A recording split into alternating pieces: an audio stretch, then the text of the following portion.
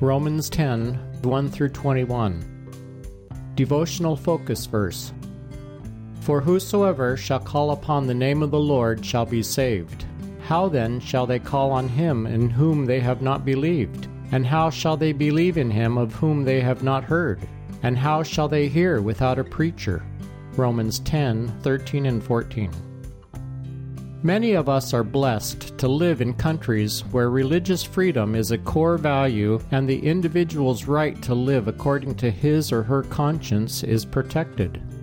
It saddens us to hear in the news of Christian brothers and sisters around the world who could well face execution for the decision to become a follower of Christ. When we read about places where the gospel is forcibly prohibited, we might assume there's little hope for acceptance of the gospel of Jesus Christ in these regions. Recently, however, I read a book that opened my eyes to how the Holy Spirit is awakening hearts in some of the darkest parts of the world. One account that mesmerized me was the story of Hassan, a Christian in Cairo, Egypt, who has a deep burden for his Muslim friends and neighbors. For several years, Hassan tried to weave Christ into conversations with them, but it seemed there was no interest. One night, he was rudely awakened by a gun being thrust to his forehead. A masked kidnapper harshly ordered him to get up and rushed him through Cairo's darkened streets. Hassan was sure he was on his death march. In spite of his efforts to evangelize discreetly, someone must have turned him in. Arriving at a deserted building, Hassan's abductor forced him to climb 5 flights of stairs at the back and then jump to the roof of an adjoining abandoned warehouse, with pavement 50 feet below. Then his assailant roughly pushed him toward a hatchway. As he scrambled through the opening, Hassan supposed that was his last moment on earth. He whispered a brief prayer saying, "Jesus, into your hands I commit my spirit." Hassan found himself in a dim room lit by a single candle. 10 Muslim men stood in a circle around him, and he fully expected to be executed immediately. The man who had kidnapped him spoke first and explained that they were all imams, worship leaders of Muslim communities who were charged with enforcing obedience to the Quran. Then, to Hassan's astonishment, he went on to say that each of the imams had experienced a dream about Jesus and had privately become a Christian. The imam went on, "We each prayed to Jesus for his help to learn what it means to be his follower. Over time, he brought us together, and you can imagine our amazement when the Holy Spirit revealed that there are other imams who have found Jesus as well. Now we meet here 3 times a week at night to pray for our families and for the people in the mosques to find Jesus too. We know you follow Christ. He led us to you." He went on, "I'm very sorry I had to frighten you with the mask and the gun, but I knew it was the only way to get you here. It was just too dangerous any other way. I apologize. But now our question is, will you teach us the Bible?" How amazing that in a society so vehemently opposed to Christianity, people are braving death to turn from their lifelong beliefs and embrace the teachings of Jesus Christ.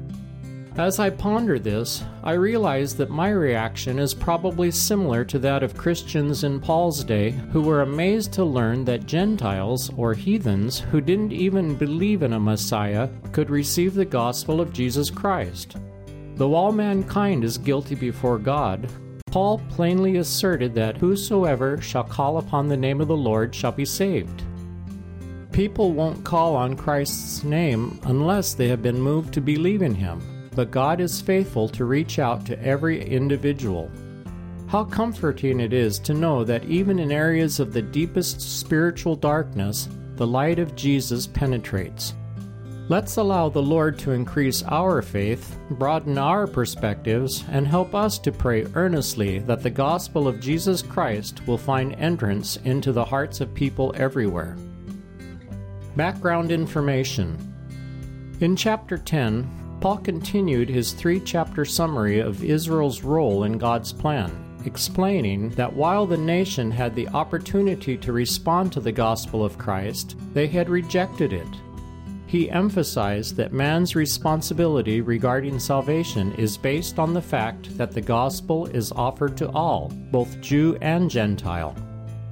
Though Paul was the apostle to the Gentiles, his love for his Jewish kinsmen was expressed in verses 1 through 5, as he made clear his sorrow and concern for his unsaved brethren. As a nation, the Jews possessed a great deal of religious zeal, but their zeal was not according to knowledge. They rejected God's righteousness while trying to make themselves acceptable to Him through the law of Moses and traditions which they themselves had instituted. In verse 3, the ignorance Paul referenced wasn't an academic lack, but a failure by the Jews to grasp the importance of information available to them in the scriptures they studied so zealously.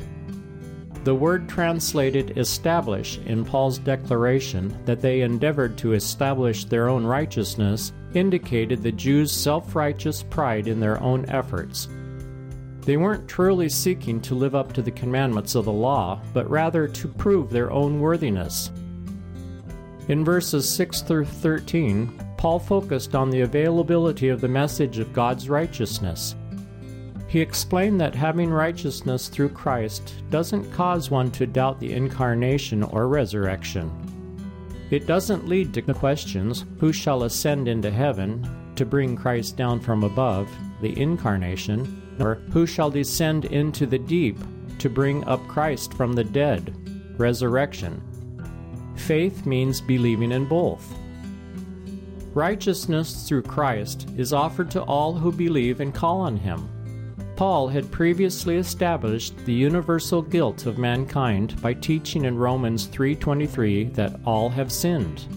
In verse 13 of chapter 10, the apostle pointed to the universal salvation offered to mankind by stating that whosoever shall call upon the name of the Lord shall be saved.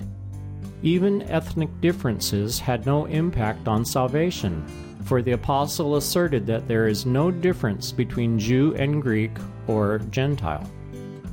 Israel's inexcusable rejection of the gospel is the topic of the final verses of this chapter. Although God's promise was for whosoever, Israel for the most part had refused to call upon the name of the Lord. Paul presented a series of questions in verses 14 and 15 to determine where the fault lay. God had provided preachers who proclaimed the gospel, and Israel had received the message, but failure occurred because of unbelief. Paul substantiated his conclusion in verse 16 by quoting the prophet Isaiah. See Isaiah 53:1. Anticipating that some might question whether all Jews had heard the gospel message, in verses 18 and 19, Paul adopted the language of Psalm 19, verses 1 through 4, as a reminder that it had gone unto the ends of the world. In the final verse, the apostle pictured the pleading love of God to the Jewish people, who continued to stubbornly refuse to accept God's proffered grace. Conclusion: God is still working in our world today, even in cultures that appear to be unreceptive and hostile to the gospel.